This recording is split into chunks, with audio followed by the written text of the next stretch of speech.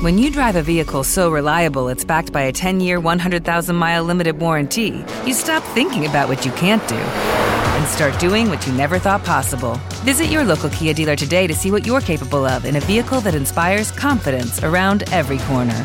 Kia, movement that inspires. Call 800-333-4KIA for details. Always drive safely. Limited inventory available. Warranties include 10-year 100,000-mile powertrain and 5-year 60,000-mile basic. Warranties are limited. See retailer for details.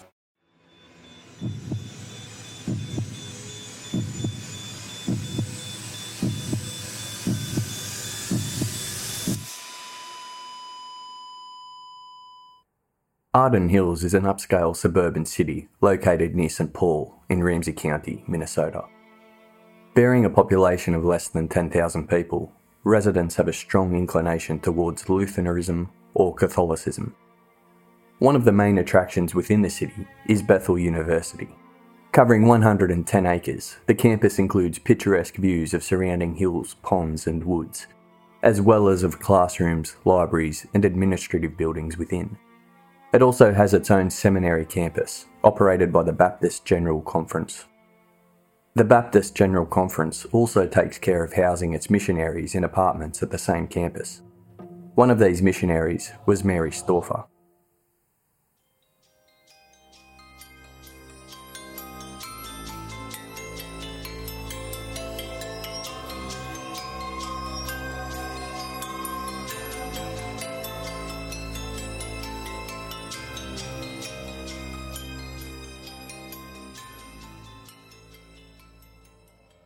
Mary was born in Duluth, Minnesota, 150 miles north of Arden Hills, on June 20th, 1943. At age 16, she was volunteering in her hometown for the Baptist Church when she met Irving Stauffer, who was 19. Irving was from Duluth as well, and after graduating high school, he went to Bethel University where he obtained degrees in math and physics. Mary and Irving began dating, and in 1961, Mary finished high school. She moved to Arden Hills and also attended Bethel University, graduating in 1965 with a degree in math and a minor in music. After Mary and Irving got married, Irving attended seminary school until the spring of 1967, while Mary taught math and algebra at Alexander Ramsey High School in Roseville, 3 miles away from Bethel University. In 1968, Irving and Mary travelled to Cebu in the Philippines for a student mission project, where Irving taught at the Baptist Theological College. They stayed there for a few months, and in June they returned to Bethel University, where Irving continued at the seminary, graduating in 1970 with a Master of Divine degree.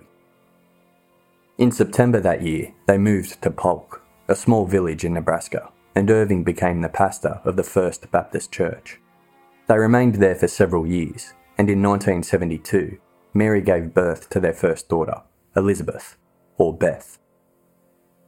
In May 1975, Irving was added to the board of the World Missions Baptist General Conference, and that summer they travelled back to the Philippines, staying until May 1979.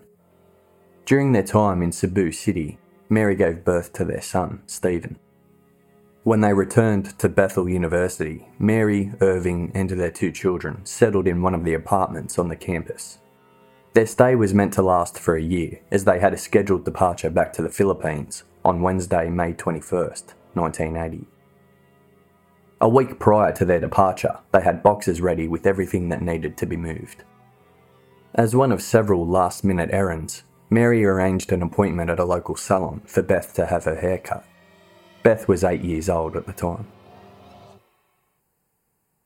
At 3:45 p.m. on Friday, May 16th, 1980, Mary and Beth got into the family car and drove to Carmen's Beauty Salon in Roseville, only 5 minutes away from their apartment. They left the car in the attached parking lot and entered the salon. At 4:30 p.m. they walked out of the salon and were chatting about Beth's new haircut as they approached their car. As Beth was reaching for the passenger's door, she was grabbed suddenly and forcefully by a man who pointed a gun directly at her head. The man looked at Mary and said, "I need a ride." Mary, protective of her daughter, moved to the passenger side of the car and opened the door for Beth. Beth got in, and Mary tried not to make any sudden movements. As she started moving back to the driver's side, the man told her to get in through the passenger side. Mary did as she was told and climbed over Beth to get to the driver's seat. The man got in, pointed the gun at Beth, and told Mary to drive through the Interstate 35W, which went from Roseville past Arden Hills and continued on north. As she drove, Mary didn't quite understand the situation or what the man wanted. She asked him if he was in any trouble, and he ordered her to shut up and just drive. Mary tried again, saying, "We're Christians. If you have a problem, we will try to help you." The man didn't reply. Mary said that her sister was coming over for dinner and her husband would start wondering where she was. Again, no reply. Mary kept talking. "Please put the gun away. This isn't necessary. We'll help you." But the man ended up shouting, "Just drive!" Beth was terrified. Mary patted her arm and said, "Beth, God is with us. Everything will be all right." Suddenly they were approaching a police car. This got the man's attention. "If you stop the car, I'll shoot you both in the head."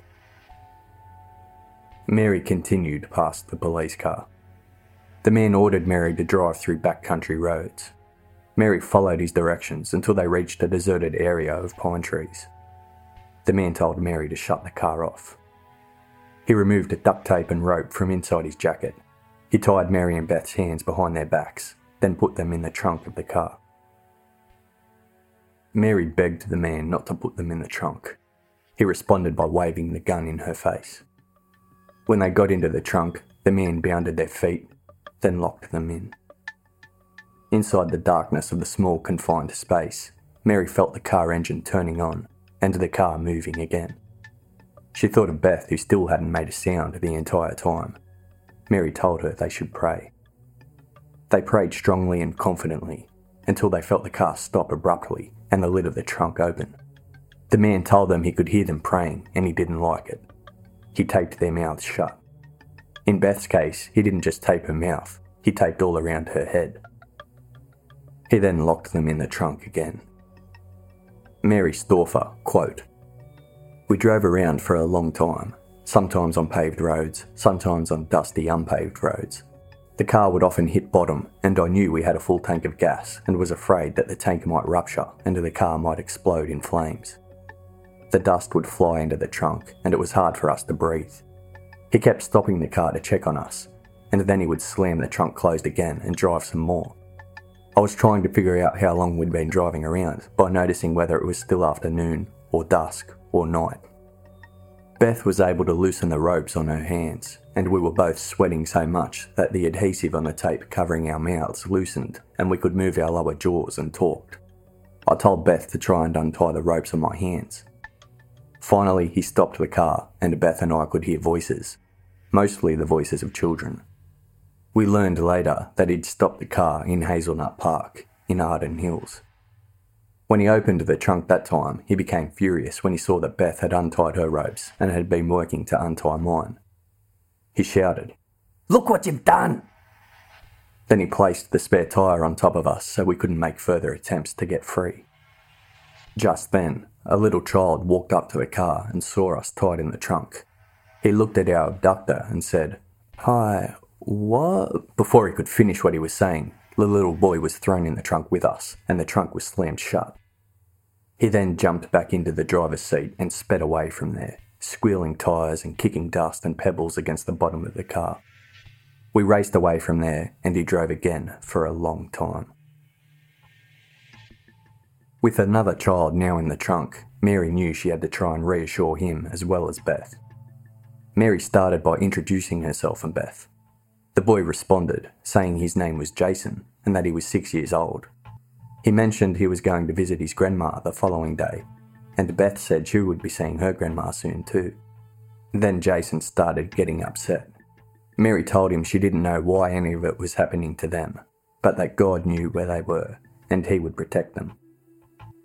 Jason seemed to calm a little with those words, and both Mary and Beth asked if he could try and remove the spare tyre that was still firmly placed on top of them. Mary could hear them going over a paved road, which she thought must be a highway. Then she felt as the movement changed and dust flew into the trunk, indicating they were now driving along a dirt road. Suddenly the car stopped. Mary heard nothing. For several minutes there was no sound at all. Then the trunk suddenly opened. The man grabbed Jason before slamming the trunk closed. It happened in a matter of seconds. Mary and Beth started praying. For themselves, for Jason, and for the man who had taken them. Several minutes later the car sped off again. But there was no sign of Jason. At 5:15 p.m. that day, Jason and his mother Sandra Wilkman had gone to visit Sandra's friend Isabel and her son Timothy. While Sandra and Isabel stayed in the kitchen chatting, Jason and Timothy yelled at them that they were going to the park. The park they were talking about was Hazelnut Park, which was right behind Timothy's house. At 6:30 p.m. a car stopped on Powerline Road, which went through the park. The boys found this strange, since no cars tended to stop there. It wasn't an easy access. Jason and Timothy approached the vehicle from different sides. Jason went to the back, and Timothy stayed at the front. When Jason went to the back, he saw the man who had been driving the car walk to the trunk and open it. He saw Mary and Beth tied up inside, and that's when he was grabbed. Timothy witnessed the entire abduction. As the man placed Jason in the trunk of the car, Timothy ran as fast as his legs could take him back to his house. On his way, he screamed and cried out for help as loud as he could. When he got to his house, he entered the kitchen and threw himself at his mother, hugging her tightly. Both Sandra and Isabel were trying to figure out what was happening.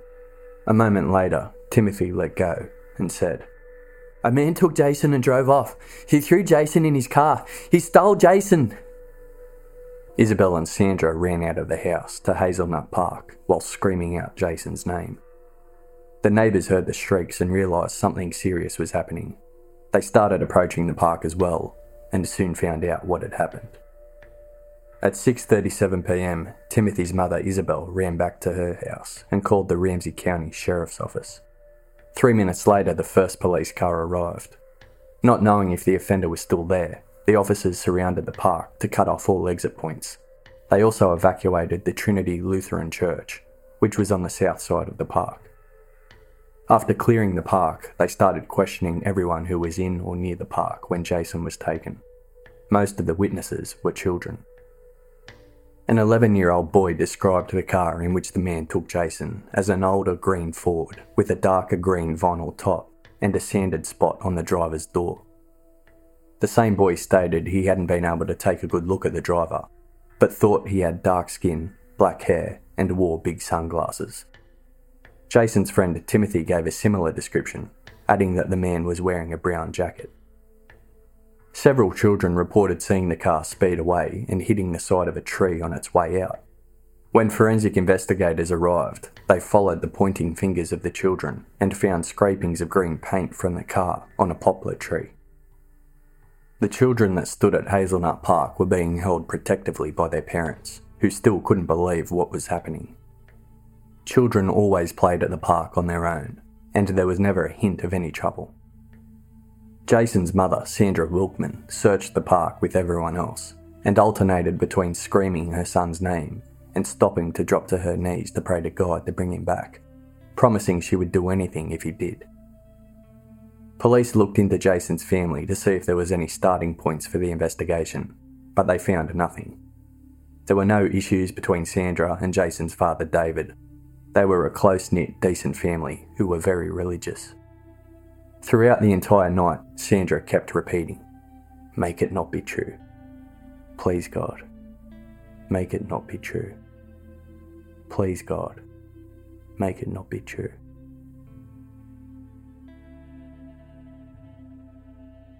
Not far from the Wilkman's home was Mary's husband and Beth's father, Irving Stauffer.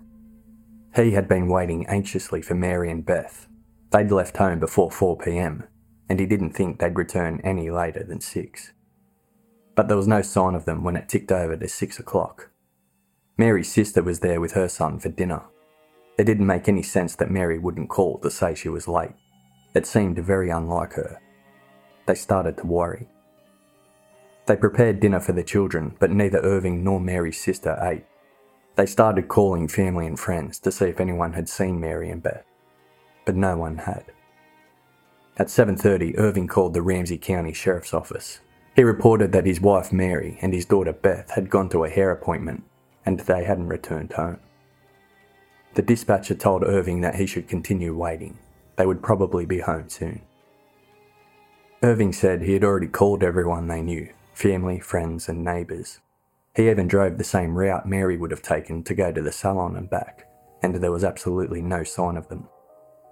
The dispatcher answered that while she understood his concern, the situation did not meet the criteria for police action. Not yet, anyway. Irving protested some more, but didn't get anywhere. The dispatcher wasn't sending police. The dispatcher Irving spoke to was the same one that had taken the call about Jason. She knew the entire force was out trying to find the 6-year-old boy.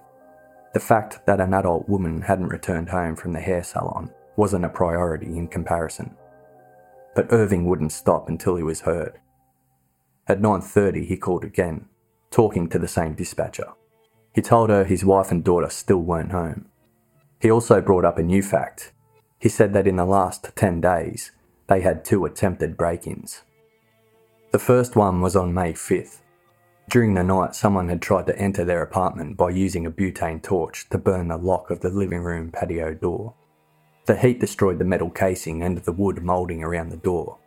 However, no one entered. The second attempt was on May 14th, just 2 days earlier, and it happened between 4 and 4:15 in the morning. Mary woke up from bed after she heard a noise coming from the living room. She went to check and saw that the living room window was broken. She noticed there was a man standing outside next to the window. Mary ran in a panic to wake up Irving. When they got back to the living room, the man was gone. As Irving mentioned these incidents, he shared a concern. What if the attempted break-ins were related to Mary and Beth's disappearance? The dispatcher's answer was once again there was no basis to file a missing persons report since Mary had last been seen 5 hours earlier and she was an adult. She tried suggesting that Mary could have gone somewhere else with Beth and they would probably be home soon. At 10:45, Irving called the dispatcher a third time and told her he wanted an officer sent to his home right away to file a missing persons report. When the dispatcher hung up the phone, she shared the information with another dispatcher and mentioned the 2 attempted break-ins at the Bethel University apartment, and that Irving felt they could be connected to his wife and daughter missing. The other dispatcher listened intently and asked, "Isn't Bethel pretty close to that park where the little boy was kidnapped today?" The 2 dispatchers immediately called the officers taking care of Jason's case to let them know about Irving's calls. The investigators seriously considered that the 2 cases might be connected, since the beauty salon where Mary and Beth went wasn't far from Hazelnut Park. They decided to send 2 officers to Irving's apartment to find out everything they could about Mary and Beth, and most importantly, see if there was any possible connection between the Stauffer family and the Wilkman family. As soon as the officers arrived, Irving gave them a description of Mary's car. It was a 1973 two-tone green Ford LTD with a Minnesota license plate BRH 387. He also mentioned that it had a vinyl roof and a sanded spot on the driver's side door. The officers shared a look. One of them excused himself. He quickly left the apartment and called the information in. After asking Irving questions about Mary and Beth, they asked if he had any recent pictures of them both. Irving handed them a church directory photograph of Mary and a school photograph of Beth. The officers promised to keep Irving updated about any new developments. As they were leaving, they inquired if he or anyone else from his family knew David or Susan Wilkman or their 6-year-old son, Jason. Irving considered the names for a moment and said, no, he didn't. The officers left and said they would return in the morning. Irving wondered why they had asked him about the Wilkmans. He sat on the couch and turned on the TV. He was falling asleep, but he heard the word abducted, and suddenly he was wide awake. He saw a news story on Jason Wilkman. He now understood the officer's question. That night in Ramsey County Sheriff's Office, the sheriff, Chuck Zacharias, ordered all officers to cancel any weekend plans they might have. Next, he dialed the private direct phone number that connected him to the FBI. He informed them that Ramsey County had a kidnapping, which appeared to involve a mother, a daughter, and a 6-year-old boy unrelated to them. Elsewhere, at 9:45 p.m. that night, the abductor stopped the car again. Mary had been trying to calm Beth for hours. Ever since the man had taken Jason out of the trunk, Beth hadn't stopped asking if the little boy would return with them, and as time passed, she was becoming increasingly upset. Mary told her they were all in God's hands, and she herself tried to stay hopeful. But hope was dissipating as time kept ticking, and there was no sign of their abductor. Mary started to believe they'd been left in the trunk to die. She told Beth to take shallow breaths and to pray. But all of a sudden, the trunk lid opened. As it was dark, they could see mostly just a shadow of their abductor. He blindfolded them and led them to another vehicle. This time, it was a van. The abductor covered Mary and Beth with large cardboard boxes and told them not to make a sound. Mary pleaded with the man to let them go to the bathroom. Beth had been saying she needed to go for hours.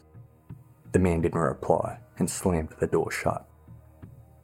They began driving, but soon came to a stop.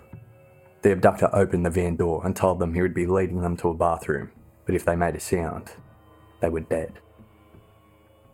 He first took Mary and left Beth inside the van. Mary used the toilet, washed up as best as she could, and when she was done, the man handed her some paper towels to dry herself. As she took them, she realised it was the first time she actually saw him clearly. He had oriental features, large sunglasses, and a heavy jacket. Mary didn't recognise him. She asked him who he was, where they were, and what he wanted. He didn't reply. As they walked back to the van, Mary repeated what she told him earlier, that they were Christians and they would try to help him in whatever way they could. She begged the man to let her call her husband. Again, he remained silent. He opened the van door and motioned for Mary to get in. Beth had wet herself. She was hysterical, and Mary tried to comfort her by telling her it was okay, she hadn't done anything wrong. The man allowed Mary to walk with Beth to the bathroom. When they got back to the van, he covered Mary and Beth with boxes again, replacing the wet box, and started driving.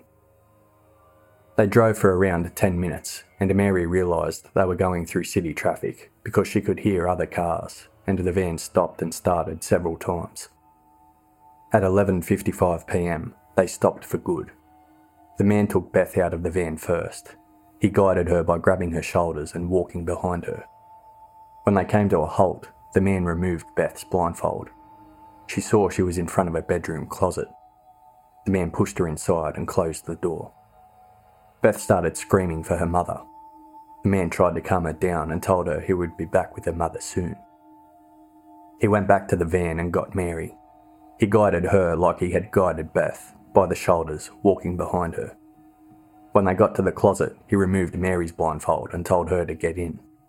Mary saw a pillow, a blanket, and a bucket had been put inside the closet. Beth was screaming. In all of the commotion, Mary thought she heard the man call her Mrs. Stauffer, but quickly dismissed it, thinking she was hearing things. Mary kept pleading with the man to let them go, and Beth kept screaming. The man then said, "Just get in the closet, Mary." This time there was no mistake. The man had called her by her name. She turned around and faced him. "Who are you? You know me. How do you know me? Who are you and what do you want?" She got no reply. The man shoved Mary into the closet and slammed the door shut. Mary pounded on the door, screaming, "Who are you? Why are we here?" While Mary tried to adjust to the new space, she realised this wasn't an abduction by a random stranger. This man knew her. Maybe she knew him. Had she met him before? She had. 29-year-old Ming Sen Chu was born in Taiwan in 1950 to Chinese parents. His father was a forestry researcher, the author of dozens of biology and conservation research articles, and he conceptualised and designed the Continuous Forest Inventory System, which is a method to monitor forest resources still used to this day. His mother, May, was a mathematician. Both Ming's parents wanted to advance in their careers before having any further children. They made a plan that they would only have more children if they ever got to move to the United States. Their plan became a reality in 1957 when the University of Minnesota recruited Ming's father to head the forestry department. As soon as they arrived to the United States, they purchased a home in Roseville, Minnesota, the city next to Arden Hills. The house was in a quiet and family-friendly suburban neighbourhood. Once they settled in the United States, May gave birth to 2 more boys. She gave them Western names, Charles and Ron. Ming was always jealous about this particular detail. He never liked his name. When Ming was 9, his father was diagnosed with cancer. He died 2 years later. Before his death, he told Ming that according to Chinese tradition, the eldest male was the head of the household, so now he would have to take care of things. Ming took this to mean that he was now in complete control of his brothers. When he got home from school, he made Charles and Ron greet him at the front door, carry his books to his bedroom, take off his socks and shoes for him, make him something to eat, and serve it to him with a large glass of milk in front of the television, which had to be turned on to whatever channel he asked for. If they didn't comply, Ming would beat them. The abusive treatment continued for a few years until they got a bit older and refused to do what Ming told them. When Ming was 14, he worked on Sundays delivering papers. One day, he went back to one of the buildings where he delivered papers and started a fire in one of the apartments. The police arrested him, and when he was questioned, he said he couldn't control himself, that he had pressures in his head that made him do things. He appeared at the juvenile court, and the judge sentenced him to probation, as long as he agreed to have psychiatric exams as well as counselling. During the psychiatric examinations, May revealed that 6 months earlier, Ming snuck into her bedroom in the middle of the night. He cut a hole in the crotch area of her pyjamas and was staring at her with a flashlight. The doctors determined that Ming needed psychiatric help. He was immediately admitted to the adolescent mental health unit for observation and treatment. Although he was meant to stay long term, he was only there for a few weeks. The probation officer had an altercation with the social worker at the hospital, and he submitted a report to the court that Ming's treatment wasn't urgent. As a result, at a court hearing in September 1964, Ming was discharged from probation and from his treatment at the hospital. Soon after his release, Ming got back to school at Alexander Ramsey High School, and at 15, he met an algebra teacher that would mark him for life. Her name was Mary Stauffer. Although they hardly exchanged words in class, Ming became infatuated with Mary, but he kept his distance. 1 year later, Ming started getting straight A's, and by the time he finished school, he was number 1 in a class of 503 students, and was voted most likely to succeed by his classmates. He enrolled for classes at the University of Minnesota. He was accepted, but after failing his first calculus test, he dropped out of the class. By the end of the year, he had dropped out of university altogether. Ming started concentrating on 2 things. The first one was electronics. Ming had an ability to understand them. His mother recognised this, and she helped him open a retail electronics repair business called Sound Equipment Services. It was located in Minneapolis, near St. Paul, just a few miles from his house in Roseville. In 1972, his mother remarried and moved to Alexandria, Virginia, leaving the house in Roseville in the care of Ming. Ming hired other electronics experts to help him at Sound Equipment Services, and he quickly became successful. The other workers hardly knew Ming. To them, he was the boss, and he only talked to them about business. He was friendly to the customers and stood by every repair and sale he made, making sure every customer left satisfied. But other than that, they didn't know anything about him. It seemed to them he had no personal life. When there were special holidays, they had to remind him about them. The workers struggled to develop a relationship with him, and they never included him in any weekend plans they made. The other thing Ming concentrated on was his infatuation with Mary Stauffer. The same year he dropped out of university, Ming started writing stories about sexual fantasies he had. They all followed a similar formula. The main character would be him, along with an older woman, who would be in a position of authority. In his stories, the women tended to be married, but couldn't be sexually satisfied by their husbands, so they would turn to Ming and ask him to sexually awaken and dominate them. Ming would, and in the end, they'd always ask to bear his children. Mary appeared prominently in the stories, but that wasn't enough for Ming. He needed more. He started watching Mary. He knew exactly how her apartment looked and what she did during the day. He also started following her when she left the apartment to go to the supermarket and other places. His stalking continued until March 1980. Ming was at church listening to Mary's husband Irving. Ming heard Irving say they were leaving to go to the Philippines for 4 years. Ming believed the announcement was a covert message from Mary, telling him the time had come for him to take her. He started making plans for the abduction, and then on May 16, 1980, he followed Mary and Beth to the beauty salon. He stated, quote, "Nothing could have stopped me from taking her. I could not control my actions." The morning after the abduction, Ming opened the closet door and handed Mary and Beth buttered toast and juice. They hadn't eaten at all and were starving. Ming watched as they ate, and as soon as Mary took a few bites from her toast, she begged Ming to let her call her husband. Ming didn't respond. She pleaded for him to at least let Beth go home. Ming said he would consider it. When they finished breakfast, Ming blindfolded Mary again and took her out of the closet. Beth started crying, but Ming ignored her. Ming took Mary to the living room of the house, where he pushed her roughly to the floor and tied both her hands above her head to the leg of the sofa. He left her lying there while he set up a video camera that pointed directly at Mary. Once he was happy with the position of the camera, he started what would become a 3-hour discussion with Mary. Ming began by telling her a story about the constant burnings in his head. They had started after school when he was given a scholarship, but because of a bad grade, he lost his scholarship, and instead he was sent to Vietnam to fight. Since then, his life had been terrible, and the bad grade that started it all had been given by Mary.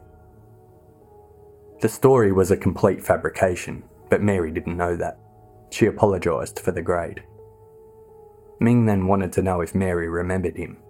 He asked her if there was a student in one of her classes that was special, that seemed brighter and stood out from the rest. Mary was only able to recall the troublemakers, stating that she remembered them because they'd given her a hard time to control the class. Ming got offended and asked her if that was what it took to be remembered, to give her a hard time. Mary didn't know how to respond. Ming tried one more time by asking her if she remembered crossing paths in the hallway of the University of Minnesota in 1970. He explained he walked by her side and said hello to her, and she waved back kindly, but didn't stop to chat with him, and that had hurt him, because he couldn't believe his former teacher wouldn't stop to have a few words with him. Mary didn't even remember being at the University of Minnesota in 1970, but she still apologised. She explained she probably just had a lot on her mind that day. She told him she was sorry if he felt hurt, that it wasn't her intention. As they talked, screams coming from Beth could be heard, and Mary asked Ming to let her be with her daughter. In a sudden change of attitude, Ming apologised to Mary. He untied her from the sofa leg and took her to Beth. Beth told Mary that she needed to go to the bathroom. Ming chained them up together and let them go. When they finished, he locked them back in the closet and left them there for several hours. When he returned to the closet, he took Mary back to the living room. He tied her to the sofa leg once more and proceeded to have a new discussion. He let her know he was the one who tried to break into her apartment those 2 times. Mary asked Ming how he located her. He said he did his research. What he didn't tell her is that when Mary and Irving returned from their previous Philippines trip, the Roseville Weekly newspaper ran an article mentioning the return, and that Irving would be giving a presentation at Bethel University. Ming attended the presentation, then followed Mary and Irving home afterwards. Ming explained to Mary that he wanted a family. He wanted someone like Mary. However, he knew she was leaving for the Philippines in a few days, and he couldn't have a family with her. So he said he would release her so she could go on her trip to the Philippines. But in order to release her, he would first have to take revenge on her for leaving. By revenge, Ming meant rape. He told Mary he could be nice or he could be forceful, and it would be entirely her choice. Mary stated that she'd prefer him to hit her rather than to rape her, but Ming refused. He said he didn't want her to be marked and that as long as she cooperated, things would be easier. Mary begged him not to, but he did. Afterwards, Mary said, "What do you want with me? You've already raped me and humiliated me. What more do you want?" Ming responded, "Are you kidding? I haven't even gotten started. We're far from over yet. Do you think that 10 minutes is going to solve a couple years? You think that was going to be that? I've waited all these 15 years. Ming continued, and the following morning he told her there was still a bit of film left in the video camera, so they would have one more taping session to use it up. When Mary asked him why he was taping it, he gave her 2 reasons. The first one was to remember he had gotten his revenge already, so if he ever felt mad at her again, he would watch the tape instead of looking for her. And the second one was to keep her from telling anyone. He believed that with the tapes, Mary wouldn't talk in fear of the Christian community finding out. That same day, the St. Paul Pioneer Press posted a front-page article about the abduction of Jason Wilkman and the connection it may have to Mary and Beth Stauffer. The article mentioned that Ramsey County and the FBI were handling the case. Ming read the newspaper and instantly panicked. In order to throw the police and the FBI off the trail, he decided to make Mary write a letter to Irving. He gave her paper to write a first draft, which had to be shown to him to approve of the wording and to make sure no secret message was written. Afterwards, a second draft was written in a notebook that was in Mary's purse. Wearing rubber gloves, Ming checked again to make sure no secret message had been written. The letter was received by Irving on Tuesday, May 20th. Irving recognised his wife's handwriting. The letter said that she needed time to think because everything was moving too fast, but that she'd do her best to be back with Beth on Wednesday so they could get on their flight to the Philippines. When Irving checked the envelope, he saw it had been postmarked the previous day and that it had been mailed from a Minneapolis post office box. However, there was no further information. He handed the letter to the FBI and they insisted it should remain confidential. If it went public, they feared the abductor could panic and kill Mary and Beth. Irving agreed, but said he needed to inform Mary's parents. The FBI allowed it, but made special emphasis of the fact that they couldn't tell anyone else about it. The information was handled carefully amongst the FBI as well. Only a select group of agents knew about the letter. They made the decision not to tell Jason Wilkman's parents because they didn't know with certainty if Jason was with Mary and Beth. 5 days after the abduction, Wednesday, May 21st, 1980, was the day Ming promised to release Mary so they could make their flight to the Philippines. He told Mary he would take her and Beth home at 10 a.m. Mary heard as Ming woke up and got out of bed. She could hear his footsteps getting closer and closer to the closet. Mary thought this was it. Ming was taking them home. She was about to wake Beth up, but the footsteps continued past the closet. She heard the back door of the house opening and closing. A minute later, she heard a car engine start and listened as the sound of the car slowly faded as it drove away from the house. Mary knew then that Ming wouldn't be keeping his promise and they wouldn't be leaving anytime soon. She wanted to scream and to break something, but she heard Beth waking up and she decided instead to control herself for both their sakes. They chose to say their morning prayers. From that moment on, Mary and Beth started accepting their situation and a routine of sorts started developing in their captivity. It all began when Ming brought microwaved canned food to them. Mary told him that Beth was a growing child and she needed a better diet, so he should buy meat, vegetables and fruit. Ming bought what he was asked, and Mary offered to cook. Ming chained Mary and Beth together and moved them to the kitchen. Mary cooked, and the 3 of them sat and ate together. Ming made sure the curtains were always closed, and he didn't take his eyes off Mary or Beth.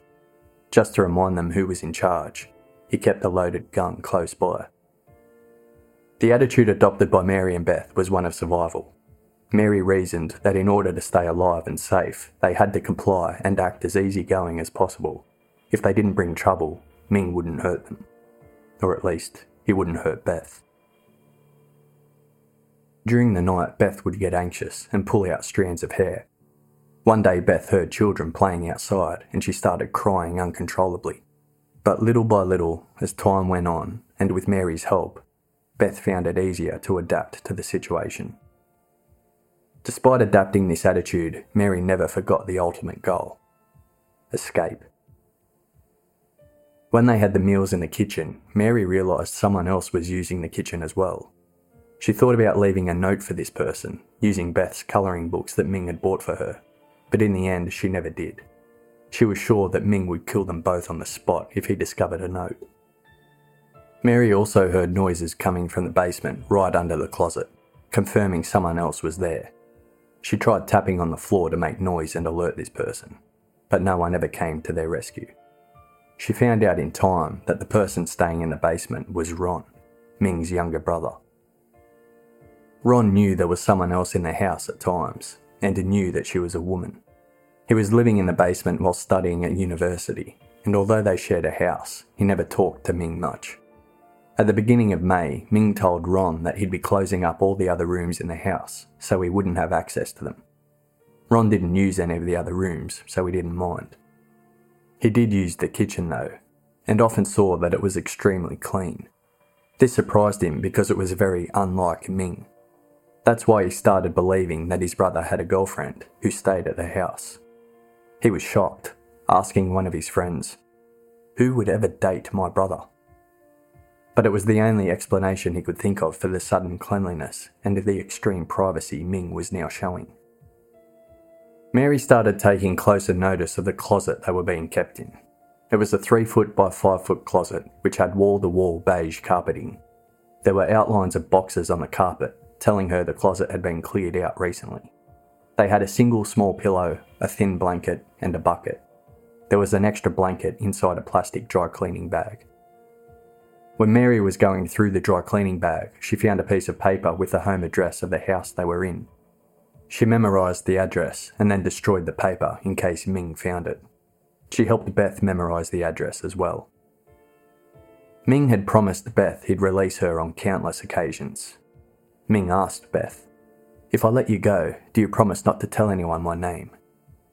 Then he reminded her that if she did promise him she wouldn't, but afterwards she did tell someone, that would be a sin. Beth promised Ming she would never tell his name. But while she was in the closet with Mary, she asked her mother if it would really be a terrible sin if she ever told Ming's name, and Mary told her it wouldn't. She also told her she could save her by telling her father the address of where they were being held, and that the man who took them was a former student of hers. Yet any hopes Mary and Beth had of Beth being released were shattered when Ming ended up saying one day that he would never, ever let her go. Ming continued raping Mary daily. He tried to get Mary to fall in love with him. He wanted her to want to leave her husband and stay with him. He'd written it that way in his stories many times, and he wanted it to become a reality. But Mary's response to him was, "You say you are loving me. I say you are raping me." One evening, Ming brought Mary out of the closet and placed her on top of his bed, directly next to the closet. He started touching her. Mary didn't respond and laid still. Ming looked at her and said, "Have you ever watched anybody die of suffocation? You are going to see your daughter die by suffocation if you will not cooperate." Mary answered that she believed in the teachings of the Bible and being faithful to her husband, and it didn't feel right to do what he wanted. Ming got angry at the answer and stormed out of the room. Mary ran to the door and tried to push it closed, but Ming was faster than her and had no trouble pushing the door open. He had a large plastic bag in his hand and walked directly to the closet. He opened it and, looking down at Beth, he said, "Do you like to play with plastic bags?" Beth said she had never played with a plastic bag before, and Ming said, "Here, I'm going to put this over your head." He then turned and looked at Mary and said, "You know, it takes about 4 or 5 minutes. You will watch and you will see that the bag will just contract and the air will be used up. Beth didn't understand what was happening and said, "Mama, what's going on? What's the matter? What does he want?" With time running out, Mary got closer to Ming and she kissed him on the cheek, trying to show affection. Ming told her that was simply not good enough. Mary reluctantly kissed him on the lips. Ming took it as a step in the right direction and released Beth. Ming returned Beth to the closet and told her that she'd have to spend the night alone because Mary would have to be punished for trying to lock him out of the room earlier. Mary was blindfolded and taken to the living room. Meanwhile, at Beth's school, the school board, together with the district psychologist, met to decide whether to tell the other students what had happened. They decided that it would be better not to discuss the situation and for the teacher to continue the classes in a normal fashion, as if nothing had happened. The teacher refused to do so, believing it was important to acknowledge the situation. She believed the children should let out what they were feeling about it, since everyone in Arden Hills was already aware of the abduction. Beth's teacher insisted to the school board that Beth's desk shouldn't be removed from class, because they all had to keep the hope that she could come back any day. On the last day of school, when the rest of the children had already gone home, the teacher walked to Beth's desk and found that along with the pending schoolwork the other children had kept for Beth, they'd also written notes for her. They read, "Dear Beth, I miss you. Have a fun summer. See you next year. Dear Beth, I'm glad you are with your mum. Dear Beth, come back soon." The teacher couldn't continue reading. She broke down and cried. Back at Ming's house, Ming couldn't understand why the letter he made Mary write to Irving hadn't been reported in the media at all. He also didn't like the fact that the situation was still reported as a kidnapping and not as a family dispute like he'd tried to make it sound in the letter. On June 3rd, he decided it was time for Mary to write a second letter. In it, he made Mary write his exact thoughts, which read, "Contrary to what the authorities and media may have implied, this is not a kidnapping situation, so there is no ransom money involved. All we want to do is come home quietly without publicity or further investigation." In addition, Mary asked Irving to keep the letter to himself and not to hand it over to the authorities. She signed it, "Love, Mary and Beth." Before sending out the letter, Ming followed the same steps he had with the first letter. He made Mary write a first draft, then he put on gloves and grabbed Mary's notepad from her purse. He made her write a second draft on the notepad. He checked there were no hidden messages, then made Mary put the letter in the envelope and stamp it. When Irving received the second letter, he handed it straight to the FBI. The FBI didn't release this letter either, and like they had done with the first one, only revealed its existence to a select few agents. At 9 p.m. on June 8th, Ming took Mary and Beth out of the closet. He led them to the kitchen and heated up some food for them. He served it, and while he watched them eat, he told them he'd been invited to a work conference in Chicago the next week, and he wanted to take them. He'd been making inquiries to rent an RV. Ming had been trying to win Beth over by playing card games with her, buying her colouring books and other presents. He asked her if she thought a little vacation would be fun. Beth said yes. When he asked Mary the same question, she said, "No, I have a better idea. Why don't you drop Beth and me off at Bethel campus on your way out of town?"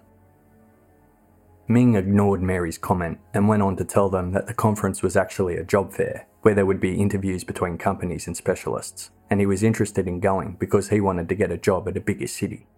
He believed that once he released them, if they went to the police and the police came looking for him, he'd have a better chance of not being found if he lived in a big city.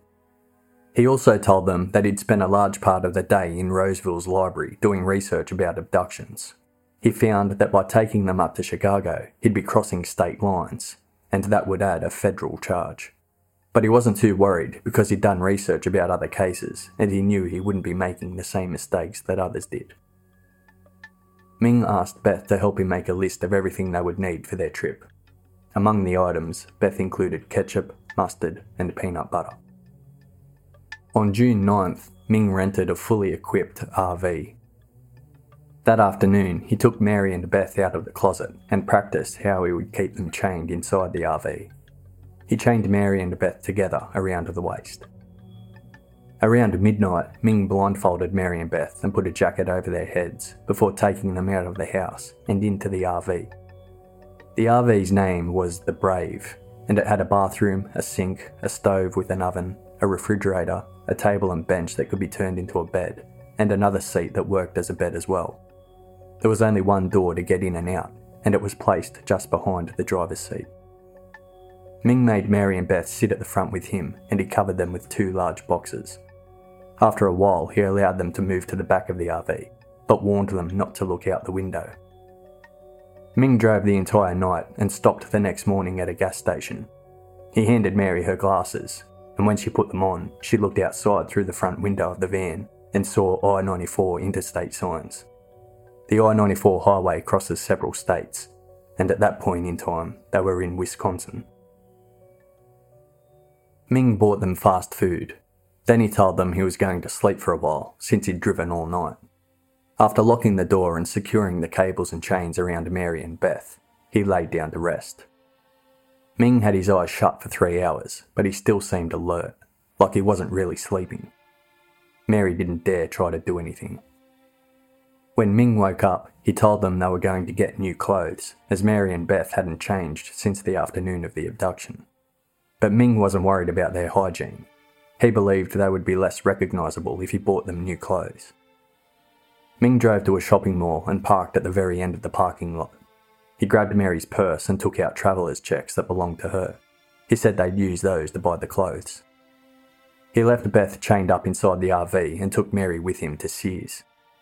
Mary wanted to call the attention of the clerk that served them, but she wasn't sure how to do it exactly. Firstly, she didn't know if the news of the abduction had gotten up to Madison, Wisconsin, which was located 270 miles away from Arden Hills. And even if it had, Mary was afraid if she told the clerk who she was, Ming might run off and take Beth with him.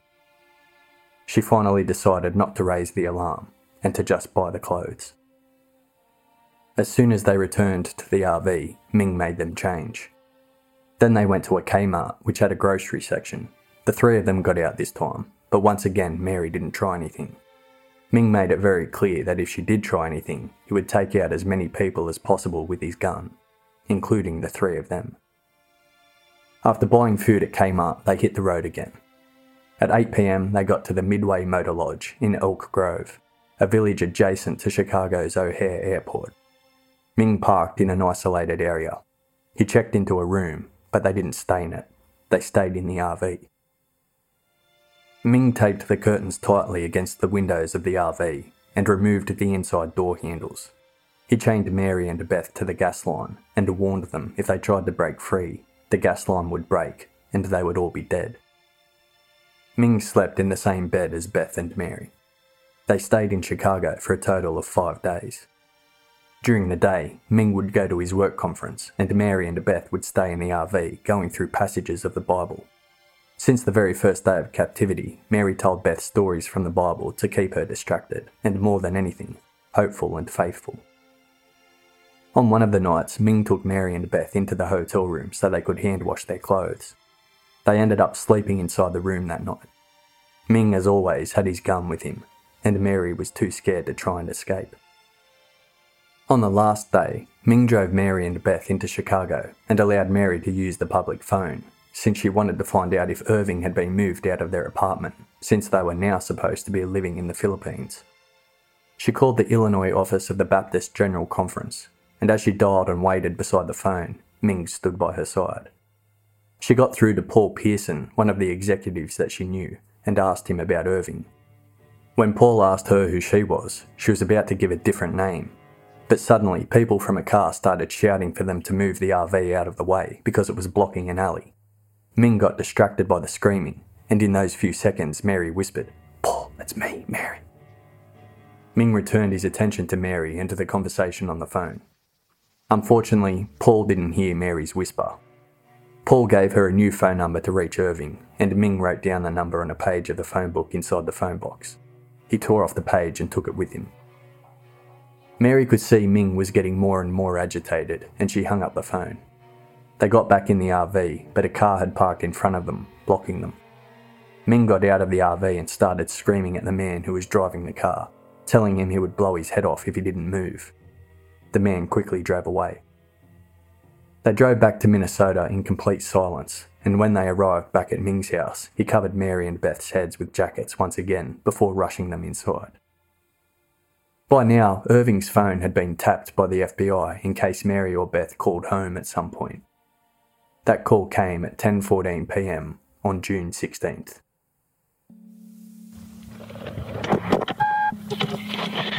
Hello, Irv speaking.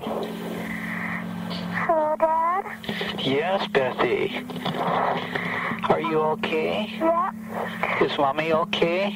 Yes. That's good. Oh, Daddy? Yes? Happy Father's Day. Oh, thank you so much, sweetie.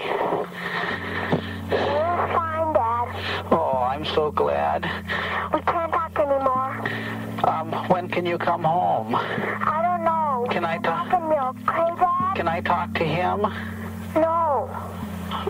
Okay, you call again. See you soon. Okay. Bye. Bye-bye, sweetie.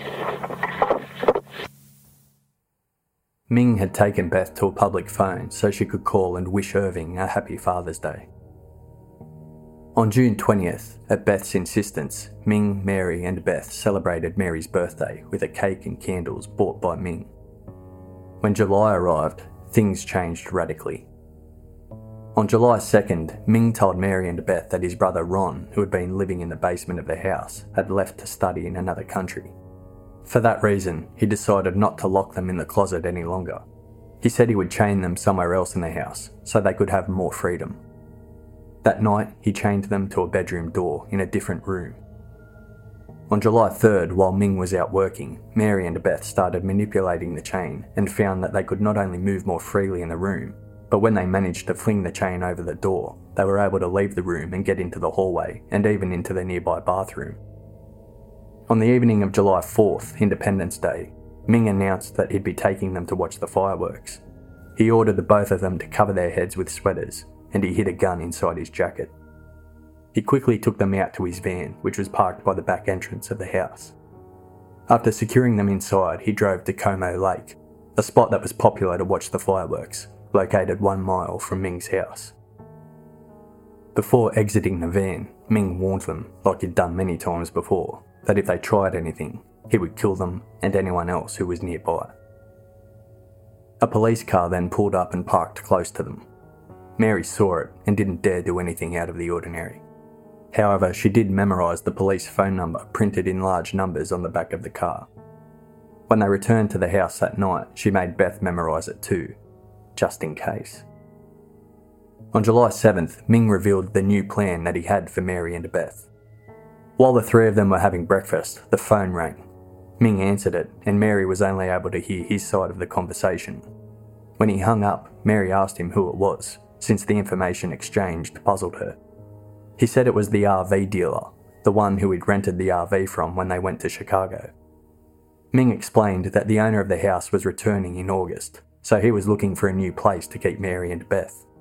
He'd thought about their trip and how the RV had all they needed, so he asked the RV dealer how much it would cost to rent the RV on a long-term basis, and now the dealer had called and told him that he could rent it for up to a year. Ming thought it was a fantastic option, and he was happy about the news. Mary, on the other hand, was filled with despair. Quote, "That day, I knew he was never going to release us. It had occurred to me before that, but it wasn't until that day that I despaired to the point that I said to Beth, 'He's never going to let us go.'" That afternoon, Ming had to go to work, and he chained Mary and Beth to the bedroom door. Mary mentioned how much better this was, as they could now walk into the hallway and into the bathroom. Ming stared at her and said they should have never left the room. He asked what would happen if someone came to the house and while knocking on the door they saw she was out in the hall. Mary answered him honestly and said, "Well, if that happened, we'd scream for help and ask them to rescue us." Ming didn't like the answer and locked them back in a closet. This time he chose a different closet. In this closet, he chained them together tightly to the clothing rod, which didn't allow them to move further than a few feet. Then he left for work.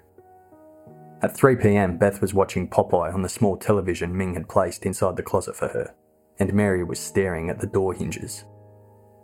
Mary said God kept focusing her attention on those hinges until she started to work them out.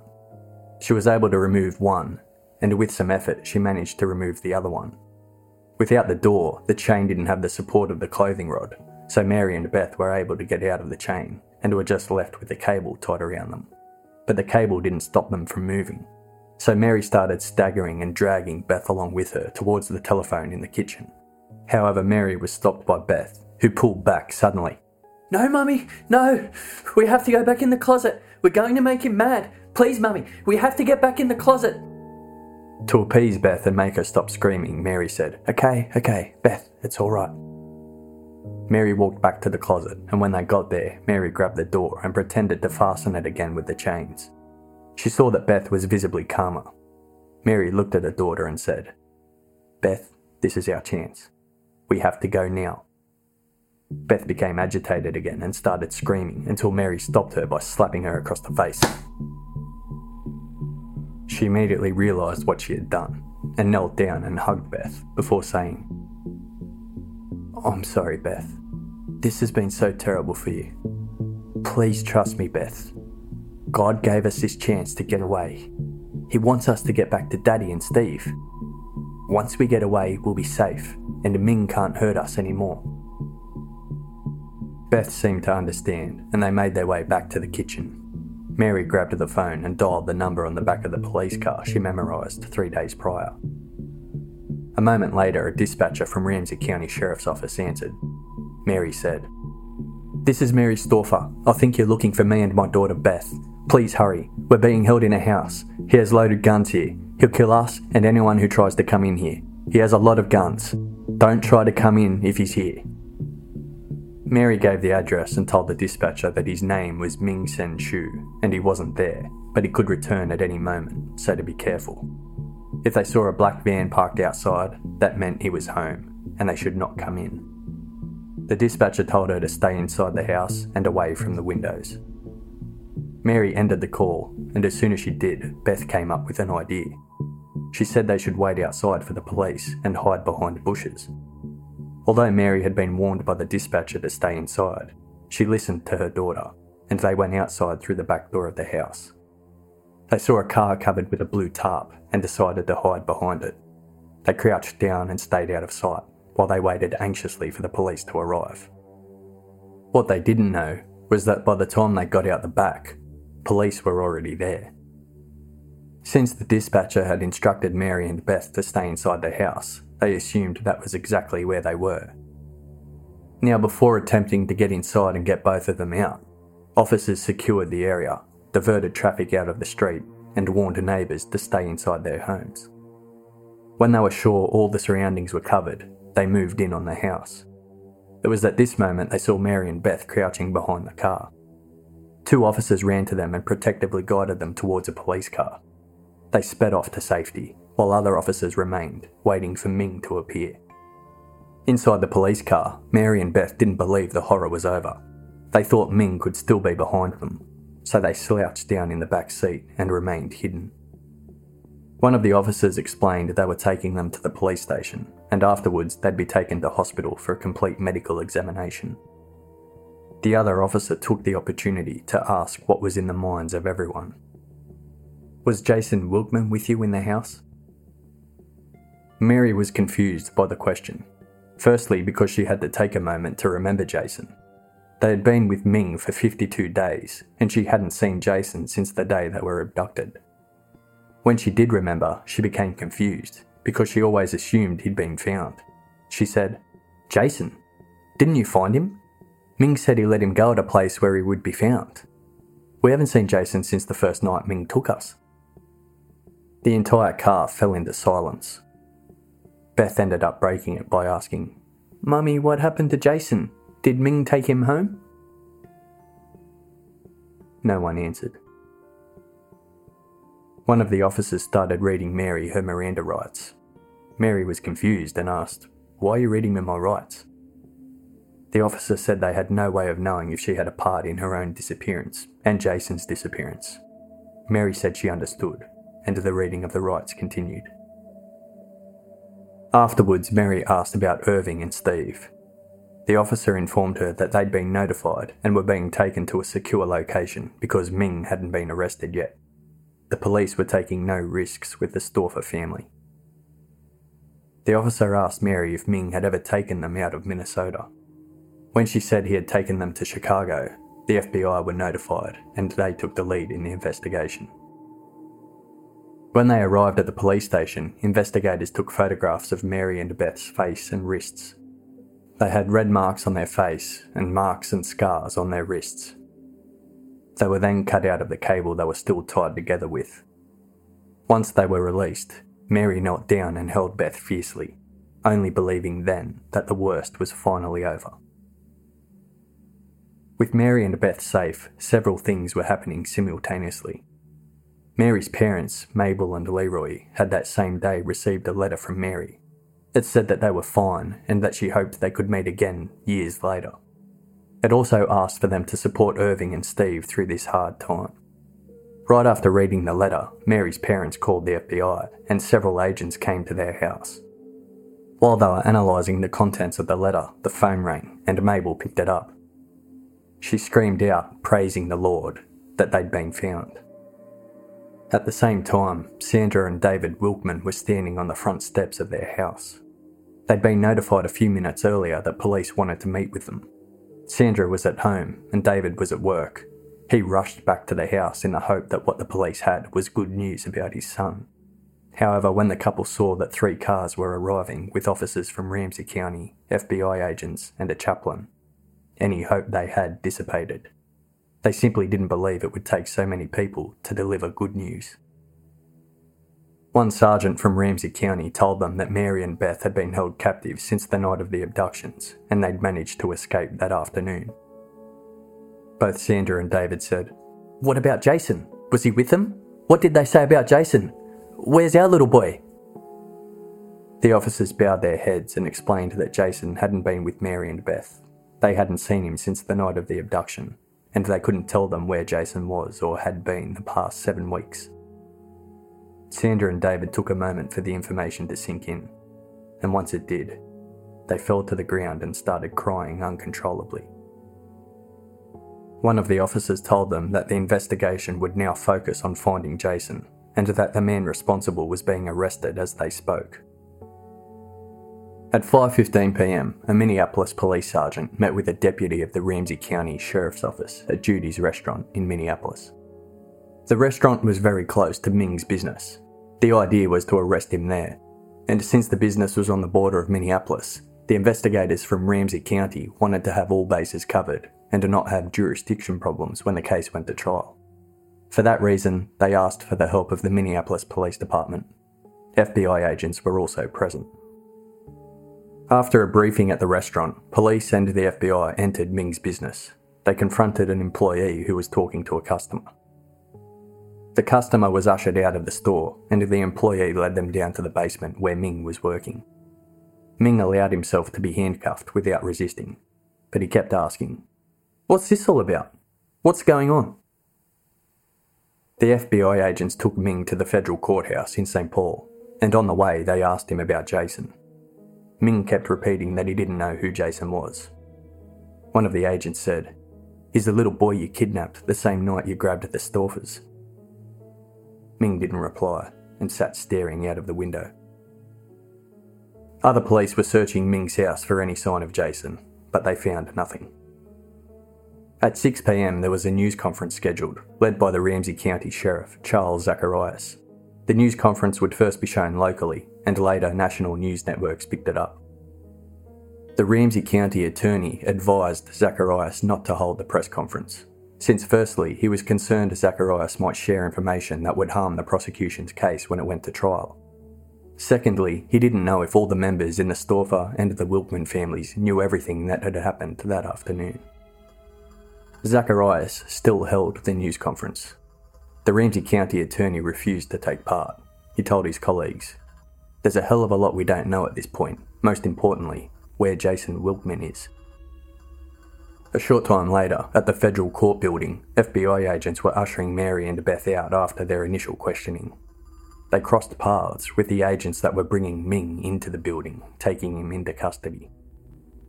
Mary looked away, trying to avoid contact, but Ming kept his eyes on her. When he passed her, he screamed, Why did you leave me? Mary didn't reply. At 8:45 p.m, Ming was booked into the Ramsey County Jail. By 9 p.m, his mother May had been notified and planned an emergency trip from her house in Alexandria, Virginia. She also hired Ronald Meshbesher to represent Ming, one of Minnesota's best defense attorneys. The following day, Meshbesher met Ming for the first time. When the meeting was over, Meshbesher told May that the prosecution case was overwhelming. He also told her that the investigators wanted to question Ron, Ming's brother, who was yet to be notified. He said Ron wasn't implicated at all, and Ming even said that Ron never knew Mary or Beth were in their house, but he still had to be questioned because he was there. When May was able to talk to Ming, the first thing she asked him was, "Why did you do it?" Ming replied, "Mummy, she reminded me of you, because of her spirit. She is bright and warm and a good person." There were several similarities between Mary and May. They had the same first initials in their names, Mary Stauffer and May Shue. They were both short in stature and didn't wear much makeup. They dressed in a rather conservative way, and they'd both been math teachers at some point in their lives. On July 9th, a preliminary hearing took place to see if there was enough evidence to go to trial. An FBI agent testified about the evidence they had after interviewing Mary and Beth, and the evidence they found in Ming's house, van, and place of work. Included in the evidence were a map of Bethel College campus that had the Stauffer apartment circled and the apartment number written beside it, rental papers for the RV, gas station receipts from Minnesota, Wisconsin, and Illinois from June 9th to 13th, and a receipt from clothes for a woman and child bought at Sears in Illinois. This all corroborated Mary's story about being driven and held captive across state lines. The judge ruled the evidence provided probable cause for a crime involving the interstate transportation of a kidnapped victim. He set bail at $1 million. Meshbesher argued for a reduction on the bail. He said that Ming was a bright man, had good relationships in his life, and that before this altercation, he'd never had a previous conviction. For those reasons, he asked for bail to be reduced to $50,000. The judge replied, quote, "Well, counsel, I feel that this case is unusual.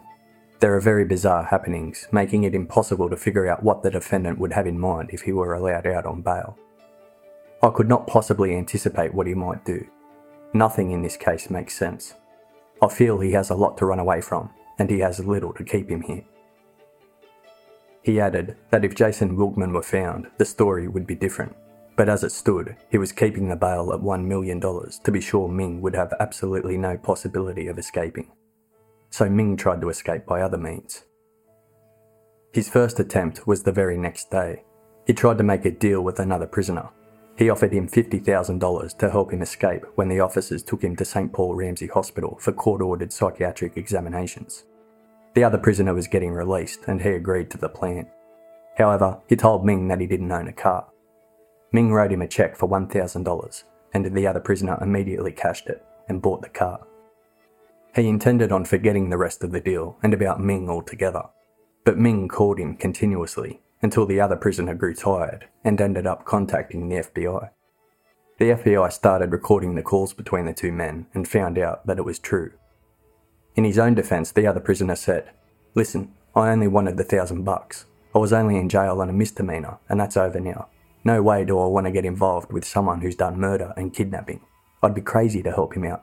I don't want nothing to do with him." Ming's second escape attempt came shortly after, and it was noticed by a deputy who took the canteen cart around for the prisoners. He realised that Ming would always buy Kit Kat chocolate bars, which had aluminium foils in the wrapping.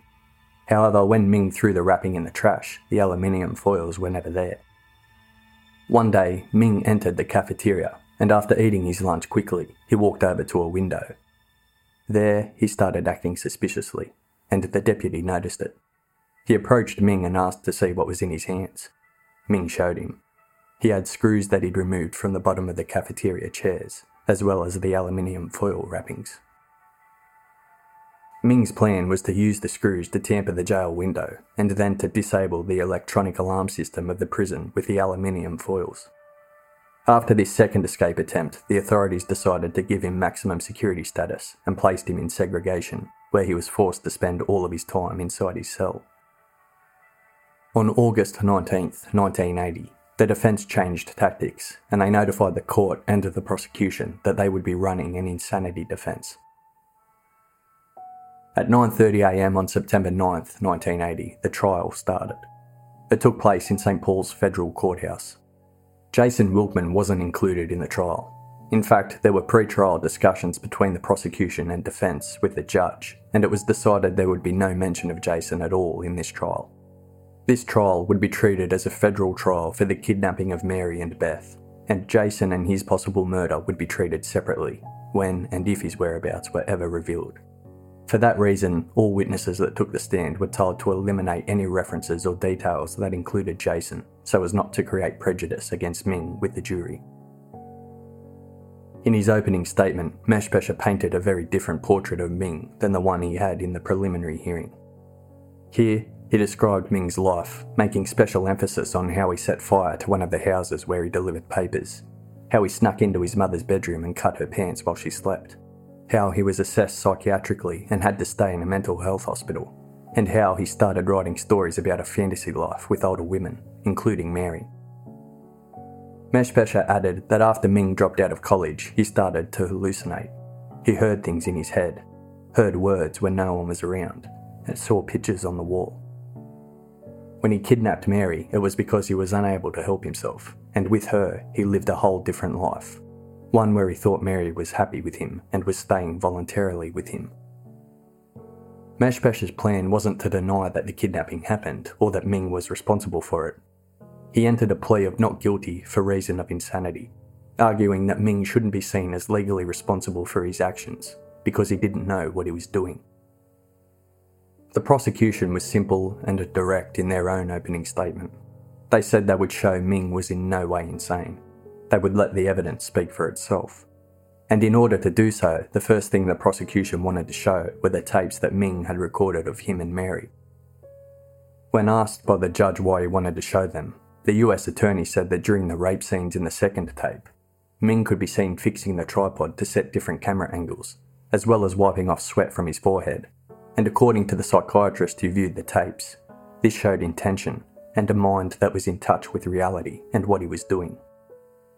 Meshbesher, on the other hand, argued that by showing the tapes, they would be eliminating the chance for Ming to get a fair trial, since after viewing them, the jury would automatically see Ming as guilty.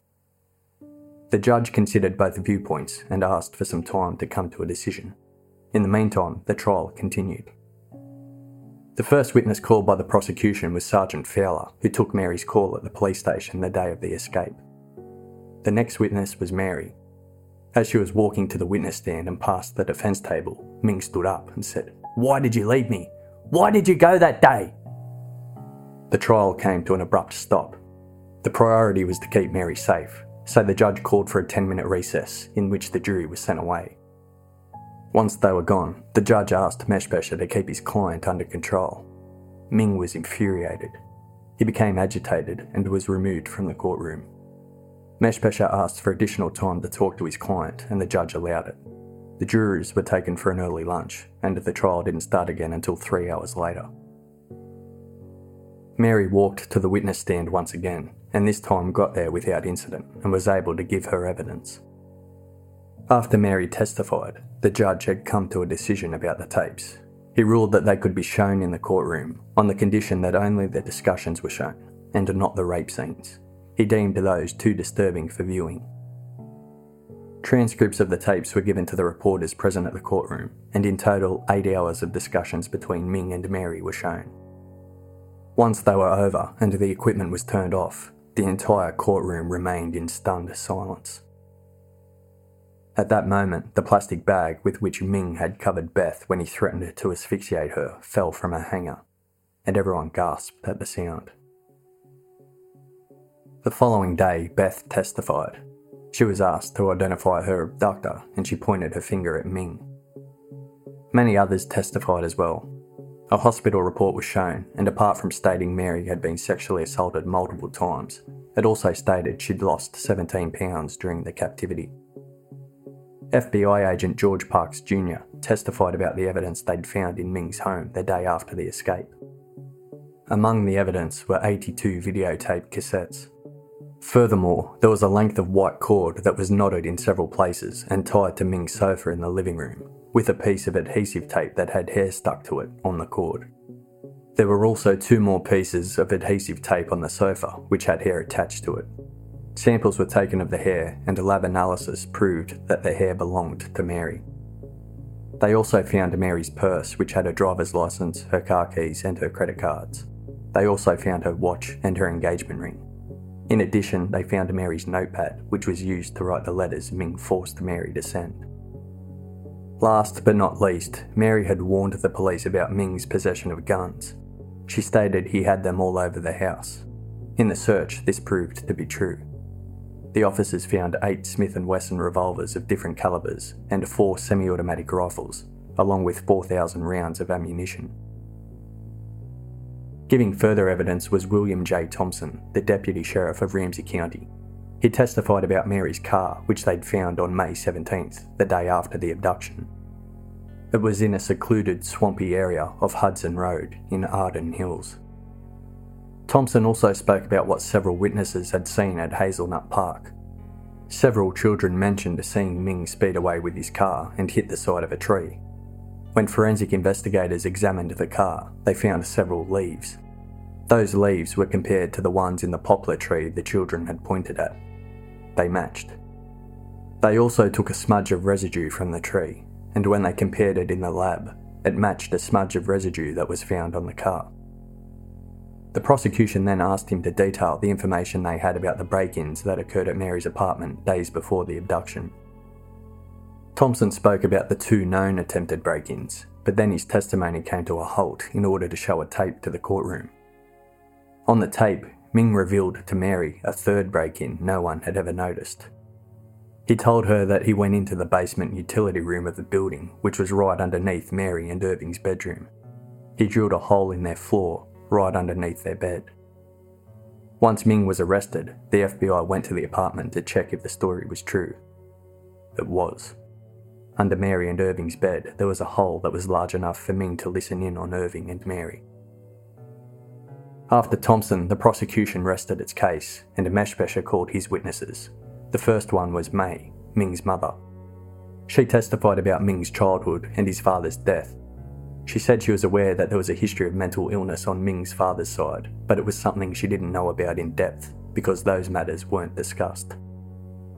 May was asked what sort of sexual education Ming received, and she answered that after the night she caught him looking at her, she went to the library and borrowed health science books, which she gave to Ming to read. The next witnesses Meshbesher called were Ron and Charles, Ming's brothers. They testified about never having a close relationship with their brother, and that after their father had died, Ming treated them as servants, and even went to the point of asking Ron to enter his mother's bedroom and touch her breasts. Ron refused to do it, but he always remembered the odd request. In general, that's how Ming's brothers described him, as someone who had always been odd. In total, 5 doctors examined Ming. The defence hired 2 psychiatrists and 1 psychologist, and the prosecution hired 1 psychiatrist and 1 psychologist. Every doctor performed different tests on Ming, but all of them had access to the following: a neurological exam of Ming, an extensive family history, access to the psychiatric files from the Adolescent Mental Health Unit at the University of Minnesota from when he was 14 years old, access to written statements from his business associates, high school friends, teachers, neighbours and family, an evaluation that analysed psychology, personality, depression and IQ, a review of the videotapes, a review of the 1,200 pages Ming wrote for his fantasy stories, and one-on-one interviews with him. The first of the doctors to be called was the defence's psychologist. He testified that when it came to IQ, Ming was in the bright to normal range. He was in the upper 15% of the general population. Where he did measure exceptionally high was in the technical and the memory area. He scored 135, which placed him at the top 1% of the general population. Another test indicated that he had no organic impairment or dysfunction, no neurological malfunction. What he did find, though, was that Ming possessed a great deal of anger and anxiety. There was one particular drawing Ming made where there was a woman dead on the floor while the man who'd killed her covered his face in shame. The doctor explained that the reason why the man killed the woman was because she'd rejected him. In addition, he found that Ming's view of women was one where the woman needed the man for support and was constantly jealous for his affection. Lastly, the doctor believed there was evidence that showed there was potential for Ming to commit suicide. He concluded Ming was mildly depressed, socially withdrawn, inhibited in his general relationships, and suffered from paranoid schizophrenia. He did not have the capacity to realise the wrongfulness of the crime of kidnapping, and he did not have the capacity to behave according to law. The next doctor called was one of the defence's psychiatrists. He stated Ming had hallucinations in the form of visions of Mary and him on his bedroom wall sometime before the kidnapping. He also stated that Ming had spoken of pressures in his head that transformed into words. These were auditory hallucinations. In addition, the belief Ming had of Mary, Beth and him being a happy family while in captivity was a clear sign of delusion and a symptom found in schizophrenics. In order to further make a point, he described a situation that happened while he was showing the tapes to Ming. He said that while watching them, Ming said, "I can't believe that was me. I would never do a thing like that. I would never humiliate her.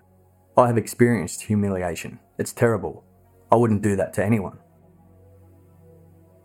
Ming had headphones on while watching the tapes, and once they were over, he threw the headphones to the floor and buried his face in his hands. Later on, he said he didn't know the tapes even existed. The doctor explained this wasn't a faked response, but a very real, emotional one that showed that Ming, at times, especially during the kidnapping, wasn't in touch with reality and didn't know what he was doing. The defence called its second psychiatrist, and like his colleagues before him, he came to the conclusion that Ming suffered from paranoid schizophrenia. He used the word bonkers at one point to describe him. The prosecution then called its psychiatrist. He testified that what Ming had was selective amnesia. Basically, he was forgetting events that would incriminate him further, but he could perfectly remember other events, like for instance the day of the abduction, which he described in detail. The doctor explained that those who suffer from actual psychotic amnesia can't recall big events and they can't select what they remember and what they forget. He believed that if Ming suffered from psychotic amnesia, like one of the defence doctors had implied, then he wouldn't be able to recall with such detail a big event like the day of the abduction. The doctor testified that from what he'd seen, Ming knew perfectly well what he was doing and what he had done. The prosecution then called its psychologist.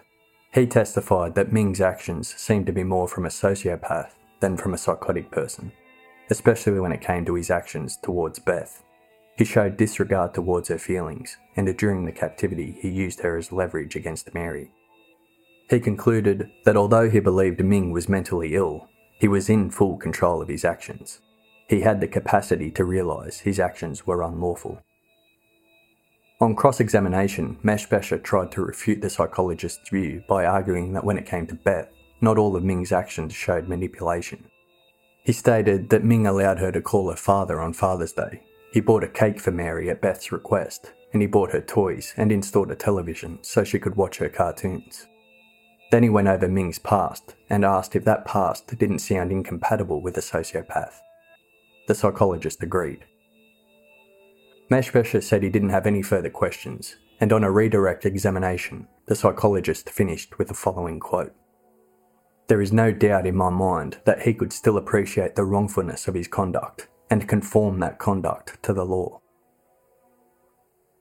On Tuesday, September 16, 1980, the prosecution and the defence presented their closing arguments. In his closing argument, the prosecution attorney stated that the trial had been mostly about whether or not Ming was legally insane or not. He stated that although the doctor's views were important, they were also very different, and each were based on opinions, so they shouldn't be taken as gospel. He asked the jury to base their decision on the facts. He concluded with the following quote: "You will hear the defence tell you that the defendant suffers from a mental illness, schizophrenia, that he has a delusion, and that delusion is that Ming loves Mary and Mary loves Ming. There was no love shown to Mary. You didn't see any indication of loving on those videotapes, did you? If Ming thought Mary loved him so much, why did he kidnap her at gunpoint, tie her and Beth up, and put them in the trunk of the car with the spare tyre on top of them? Ming thought that Mary loved him so much that in order to make love to her, he tied her arms above her head, blindfolded her, and raped her. He loved her so much that when she resisted his orders, he tried to suffocate her daughter in a plastic bag while Mary watched. How is that love? Ladies and gentlemen, the defendant's delusion at the time of the crime is disproven beyond a reasonable doubt by the evidence, and the evidence shows that he was in touch with reality during this crime, and there was no such delusion. The evidence shows beyond a reasonable doubt that Ming Sen Chu is guilty as charged in this indictment. Meshbesha rebutted the prosecution's closing argument by stating, quote, "Members of the jury, Mr. Anderson said there was no love in this case. He is wrong. There is love in this case. There is the love of a woman for her God that brought her through the most trying times. There is the love of the woman for a human understanding and compassion, and we merely ask you to exercise that same love and understanding in trying to help others figure out why this terrible deed was done." He went on to say that Ming was a sick man, but one of God's creatures, and he deserved compassion and understanding, like any other human being. The jury was dismissed, and in less than 8 hours they returned with their verdict. Guilty. The judge thanked the jury and dismissed them. Ming was sentenced on October 29th. The judge learnt that Ming's business had a net worth of $15 million, so the first thing he did was bill him for the cost of the prosecution. Then he sentenced him to life with no chance of parole for 30 years. Matters got complicated the day prior to the sentencing. On October 28, 1980, Jason Wilkman's body was found. Up until that moment, Ming hadn't said a word about Jason. Authorities had pressured him for his cooperation, but he refused, stating he had nothing to say. However, they knew that he was well aware of Jason's whereabouts, and they were determined to get the information from him and to make him pay for the crime. Ramsey County's attorney, Tom Foley, wanted Ming to be charged with first-degree murder for the killing of Jason Wilkman, and he gave his assistant, Paul Lindholm, the responsibility of working with a task force to find Jason. Lindholm tried negotiating with Meshbesha. Meshbesha said that Ming wouldn't cooperate unless he was given some consideration. What he wanted in particular was to be charged with second-degree murder and not first. Initially this request was refused, but eventually a deal was made between Meshbesha and Lindholm. They agreed that Ming would be given a second-degree murder charge if he disclosed Jason's location. Ming agreed and told police where he'd left Jason, in Carlos Avery Game Preserve, 19 miles away from Hazelnut Park. He repeated to them what he'd previously said to Mary, that he left him alone and unharmed. Carlos Avery Game Preserve has a total size of 23,000 acres. It has forests, open fields, swamps and bushes. Ming went to the preserve with the police and pointed out more specific locations. After 3 days of searching, one of the officers blew his whistle. All of the searchers followed the noise and gathered where that officer was. They saw Jason and the very little that was left of him. Ming wasn't allowed near the body and was led away in handcuffs. On October 29th, while Ming was being sentenced for the crimes committed against Mary and Beth, Sandra and David Wilkman met with the Anoka County's medical examiners to identify Jason's clothing.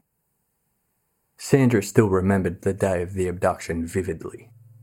Quote, "The words a man stole Jason smash into you like a rogue ocean wave, the impact crippling you. You pray the sobbing boy in front of you is wrong, but the terror in his eyes and the anguish on his tear-streaked face tell you he's not. This little boy saw the boogeyman, and the boogeyman drove away with your son. You scream from the depth of your soul, a scream that sends your body into action. You fly into the dusk of the fading afternoon, running towards the park where your baby should have been playing, carefree and innocent. You shriek his name over and over in a voice that doesn't seem your own. You fall down, get back up, and continue your frenzied run, racing to the spot where Jason was supposed to be playing. You search anxiously in every direction. You plunge through groups of children at play, frantically checking each face for that of your own little boy. You grasp other children, demanding to know if they've seen Jason. Then you realise that you're frightening them, and that will not make Jason appear. But what's worse, daylight is waning. Soon it will be impossible to search, and you want desperately to hold back the day. You want the world to stop. You want to rewind the day. You want it not to be so. You want Jason. You want him in your arms. You want him there right now, and you'll kill anyone who comes between you and your boy. But there is no one to kill. There is no one, and there is no Jason. Someone is talking to you. Someone is asking you what Jason looks like. It is a police officer, and he's asking you to describe your little boy. Oh my God, you think. What does Jason look like?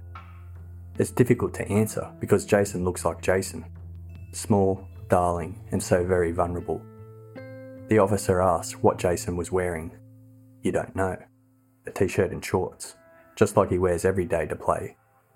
It takes all your willpower to focus your frantic thoughts, to force yourself to recall what colour shirt, what colour shorts. Then you wonder if you actually heard the question, because nothing seems real. You suddenly realise that if you're going to get your son back, you have to focus. You have to help. Your next visit to reality finds you in the back of a squad car. You are alone. As alone at that moment as you will ever be in your life. Thoughts of Jason being driven away by a stranger into the rapidly approaching night sear like the pain of a hot iron against your skin. It's unbearable. You feel guilty for being as frightened as you are because you know your little boy must be terrified. You plead with God. He's just a little boy. I can take this pain, but oh God, please, he's just a little boy. Please God, he's just a little boy. Someone has brought your husband, David, to the park. David is standing outside the police car and they are asking him, what does Jason look like? You think, for the love of God, stop asking that question. Jason looks like any other 6-year-old boy playing in a park on a warm spring day. That's what Jason looks like. He looks like my little boy and 1,000 other little boys. He's wearing shorts and a t-shirt and tennis shoes, like every other little boy in this park. The only difference is he isn't in this park. He's been taken away. Like Timmy said, a man stole Jason. You force yourself to focus your swirling thoughts and to tell them what your little boy looks like. You think, Jason. Jason is his name, and he has blondish brown hair and blue eyes. He has a dimple under his left eye when he smiles. His eyes are bright, and he asks 1,000 questions a day. He's wiry but strong, and normally runs rather than walks. He loves dinosaurs, McDonald's, and playing in the tub at the end of the day. And when he smells sweet from his bath, we snuggle close in his bed to say prayers and read books. He's Jason. You and David stand next to each other, holding each other tightly. But there is a great emptiness between you. There is no Jason for you to protect. And your pain is so awful, you can hardly breathe. On November 3rd, 1980, Ming was transported to Anoka County Jail. On November 5th, he was charged in Anoka County District Court with 1 count of murder in the 2nd degree and 1 count of kidnapping Jason. January 14th, 1981 was the date set for the trial. On December 11th, 1980, Ming had a breakdown in the cell he shared with 7 other prisoners. He'd already been convicted to 30 years of imprisonment without parole, and he faced a probable new conviction for the murder of Jason. So he suddenly screamed out, "I've got nothing to lose. I'll kill all of you." The other prisoners asked for Ming to be removed, and he was placed in segregation until the following day. On January 14th, 1981, the initial proceedings for the trial of the state of Minnesota versus Ming Sen Shu started in Anoka County District Court, since Jason's body was found within that county's jurisdiction. Jury selection proved to be a problem, as Ming's previous trial had received extensive television and newspaper coverage. On top of that, the authorities had come to the decision that they wanted to sequester the jury.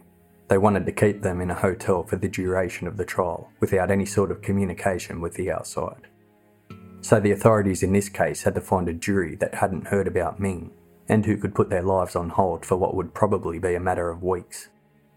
They interviewed a total of 338 potential jurors, and finished with a panel of 9 women and 3 men. Representing Ming in the trial was Ronald Meshbesher once again. He entered a plea of not guilty by reason of insanity like he'd done previously, but he gave a new twist. He demanded a bifurcated trial. This was a trial that would be divided in two different phases. The first phase would be for the jury to decide if Ming had killed Jason or not, and the second phase would be for the jury to decide if Ming was guilty of second-degree murder or if he was not guilty by reason of insanity. On February 7th, 1981, the first phase of the trial began. The prosecution called its first witness, William Thompson from the Ramsey County Sheriff's Department. He led the investigation on Jason, Mary and Beth's abductions. In the previous trial, any reference to Jason hadn't been allowed to be mentioned, but in Mary's car, the forensic investigators had found traces of blood in the trunk belonging to Jason. His lip had been bleeding from when Ming forcefully covered his mouth. Thompson gave an account of the many witnesses that had been spoken to, including the prime witness, Jason's friend, Timothy. Most of the witnesses were children. The next witness was Timothy's mother, Isabel, followed by Mary Stauffer. Mary was asked if she could point at the man who'd abducted her, and she did, pointing directly at Ming. She was asked if he was the same man that had grabbed Jason, and she said he was. She was asked if she heard any sounds after Jason was removed from the trunk, and she said she heard nothing. No traffic sounds, no talking, absolutely nothing. Mary testified that afterwards she asked Ming what he did with Jason, and he told her he'd taken him out into the woods and threatened him never to tell anybody who he was because he would come back for him and hurt him. Ming also told Mary that in order to scare Jason, he fired a shot over his head, and then he left him alone, unharmed. Yet Mary never heard a shot. Meshbesher cross-examined Mary and asked her if perhaps she'd recited certain quotations of the Bible to Ming that could have been misunderstood by him. If maybe she'd told him that she loved him indirectly. Mary denied ever saying that she loved Ming, and Meshbesher pressured her with another question. Did you tell him that people should have love for one another, and because he was a person, that you loved him? Mary answered, I don't recall ever saying, "Ah!" There was a loud scream in the courtroom. In less than 2 seconds, Ming jumped from his chair at the defence table, ran to the witness stand and threw himself on top of Mary with a knife in his hand. He put the knife to Mary's neck and shouted, I just want to be with her one more time! He threatened to kill Mary if anyone came near him. Somehow, the FBI agents and other officers present managed to knock Ming down, but while he was being forced away from Mary, he slashed her face. Ming's body went completely rigid, and when talked to, he didn't respond, appearing to be in a catatonic state. It took 5 men to carry him out of the courtroom. Mary was rushed to hospital. She had a massive facial wound which took 62 stitches to close up. People in the courtroom were hysterical. One person who was present described it as follows. We couldn't believe what we'd seen and heard. We just couldn't grasp it. That unearthly scream he let out before dashing at her just sent a shock through all of us. Everyone was so horrified that we could hardly breathe. The jurors all scrambled together into the corner of the jury box, as far away from the witness stand as they could. You could tell they feared for their lives. The judge immediately adjourned the court. Later that afternoon, Ming was examined by psychiatrists following his outburst, and they all said the same thing, that he suffered a psychotic break, and the fact that it happened was predictable. The next time Ming was brought into the courtroom, he was handcuffed to a waist chain, and he was also secured with leg irons. Mary didn't return to the courtroom again. Beth, Irving, and Timothy were all called to the stand. Beth mentioned a detail that Mary hadn't. She said that when Ming took Jason out of the car, he also took a tyre iron with him. In court, she was asked to identify the base of the tyre jack, and she did. She said that it was in the car and Ming threw it in the woods somewhere. The police had found it 2 days after the abduction off Powerline Road, which runs by the northern side of Hazelnut Park. Irving then identified the base of the tyre jack as well, and added that there was a tyre iron that came with it, but to his understanding, it was never found. Timothy was asked if the man that had abducted Jason was in the courtroom, and he said yes, pointing directly at Ming. The last two witnesses of the first phase of the trial were the medical examiners who performed the autopsy on Jason.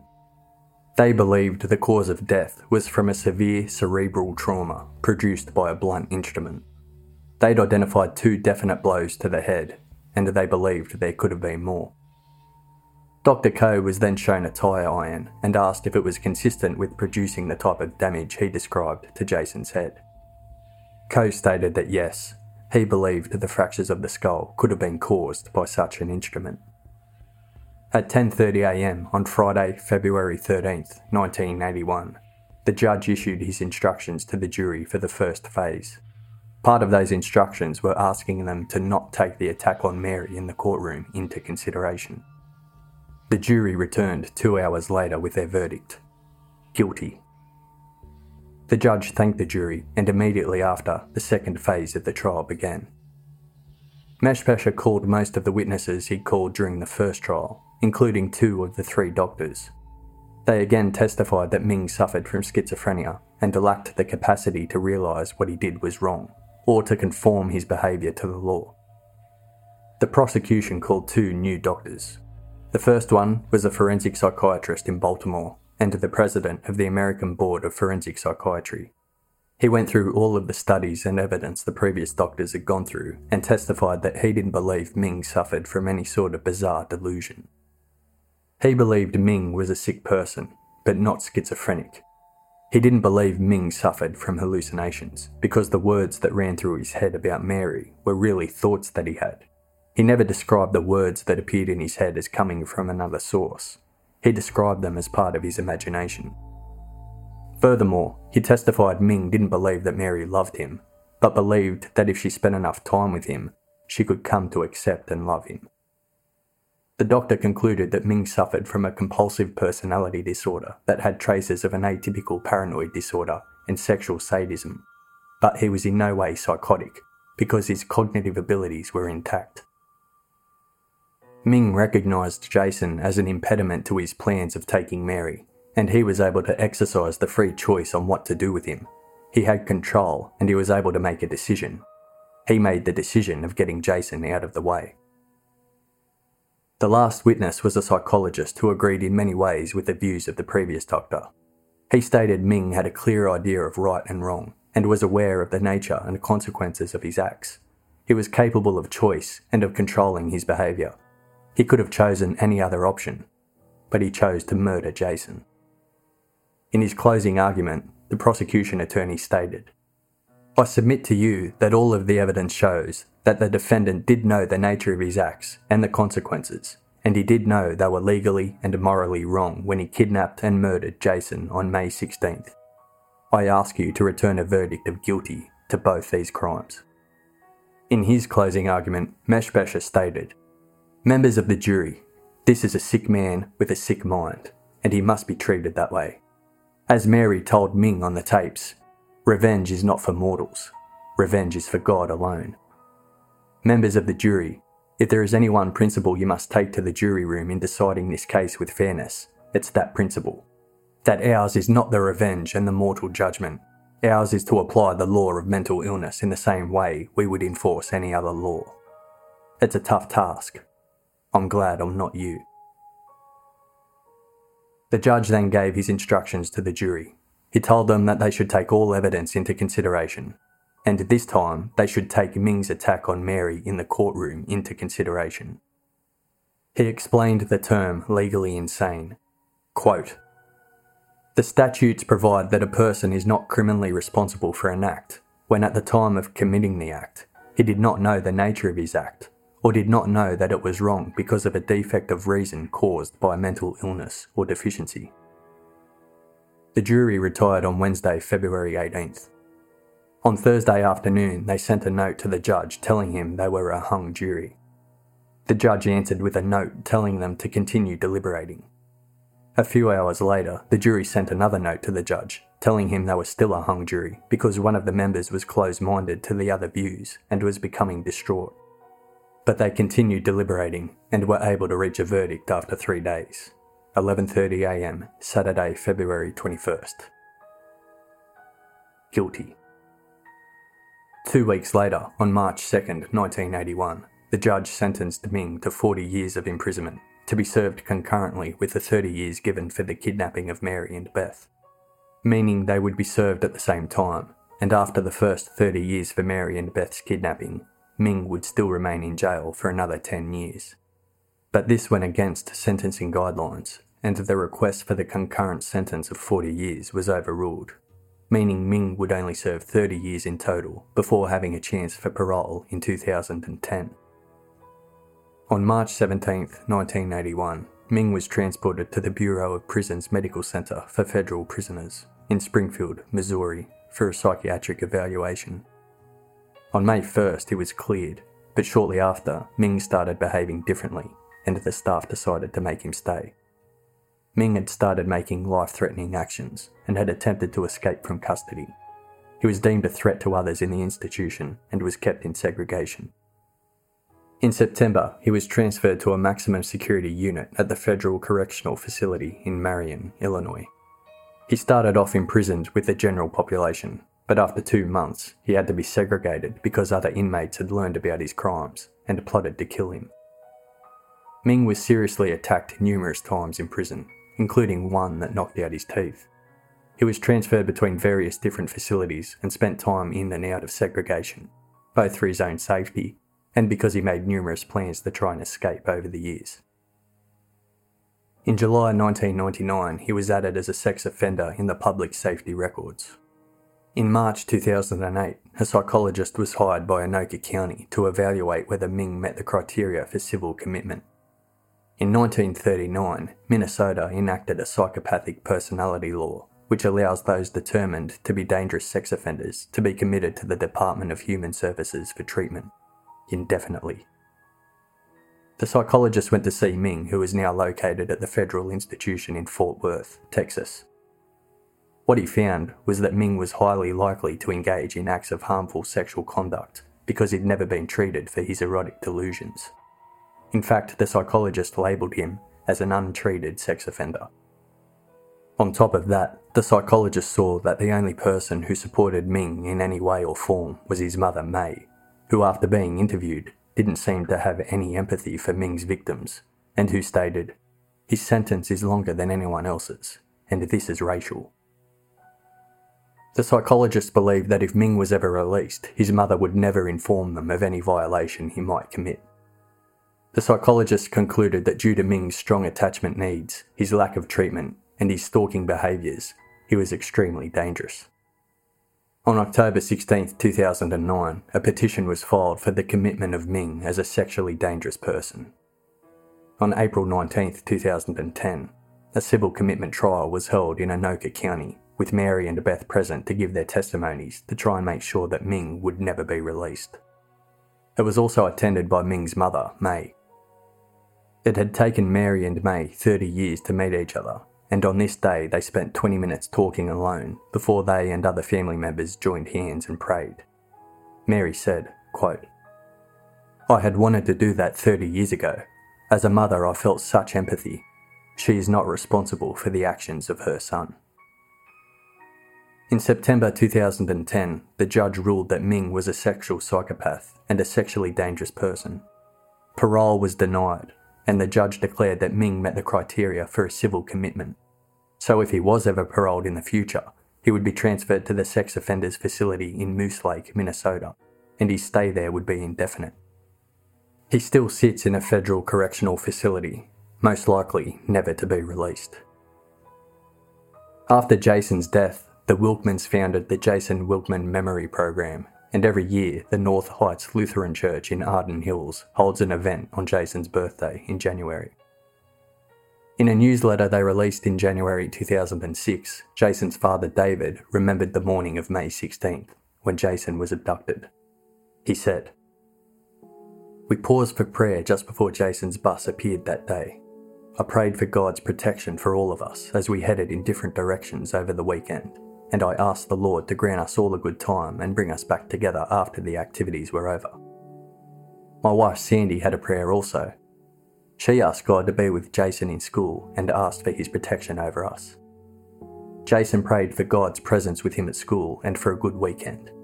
Then he said goodbye and dashed outside to wait for the bus. After cautioning Jason to stay back from the street until the bus came, suddenly he was on the bus and waving goodbye again. It had been a pleasant, typical day for us. We had no idea that it would be our last family time together. Looking back, I'm so glad that it ended with prayer. Beth grew up and had a family of her own. Mary left for the Philippines shortly after the trials were over, and she continued the work she'd been doing with her husband Irving. It wasn't until 1986 that Mary and Irving agreed to be interviewed about the kidnapping. It was for the radio program Focus on the Family, and the tape was made available for Bible study groups throughout the United States because Mary didn't just speak about the dark details, but she also explained how her faith helped her pull through. In the same year, the St. Paul Pioneer Press posted a feature on her titled, "Mary Stauffer Chooses Faith Over Fear." In 2010, at the civil commitment trial for Ming, Mary and Beth said that the 30 years up to that moment had been good ones. They'd both managed to move on. Beth closed with the following words: "The wonderful thing is that her life isn't defined by it, and neither is mine."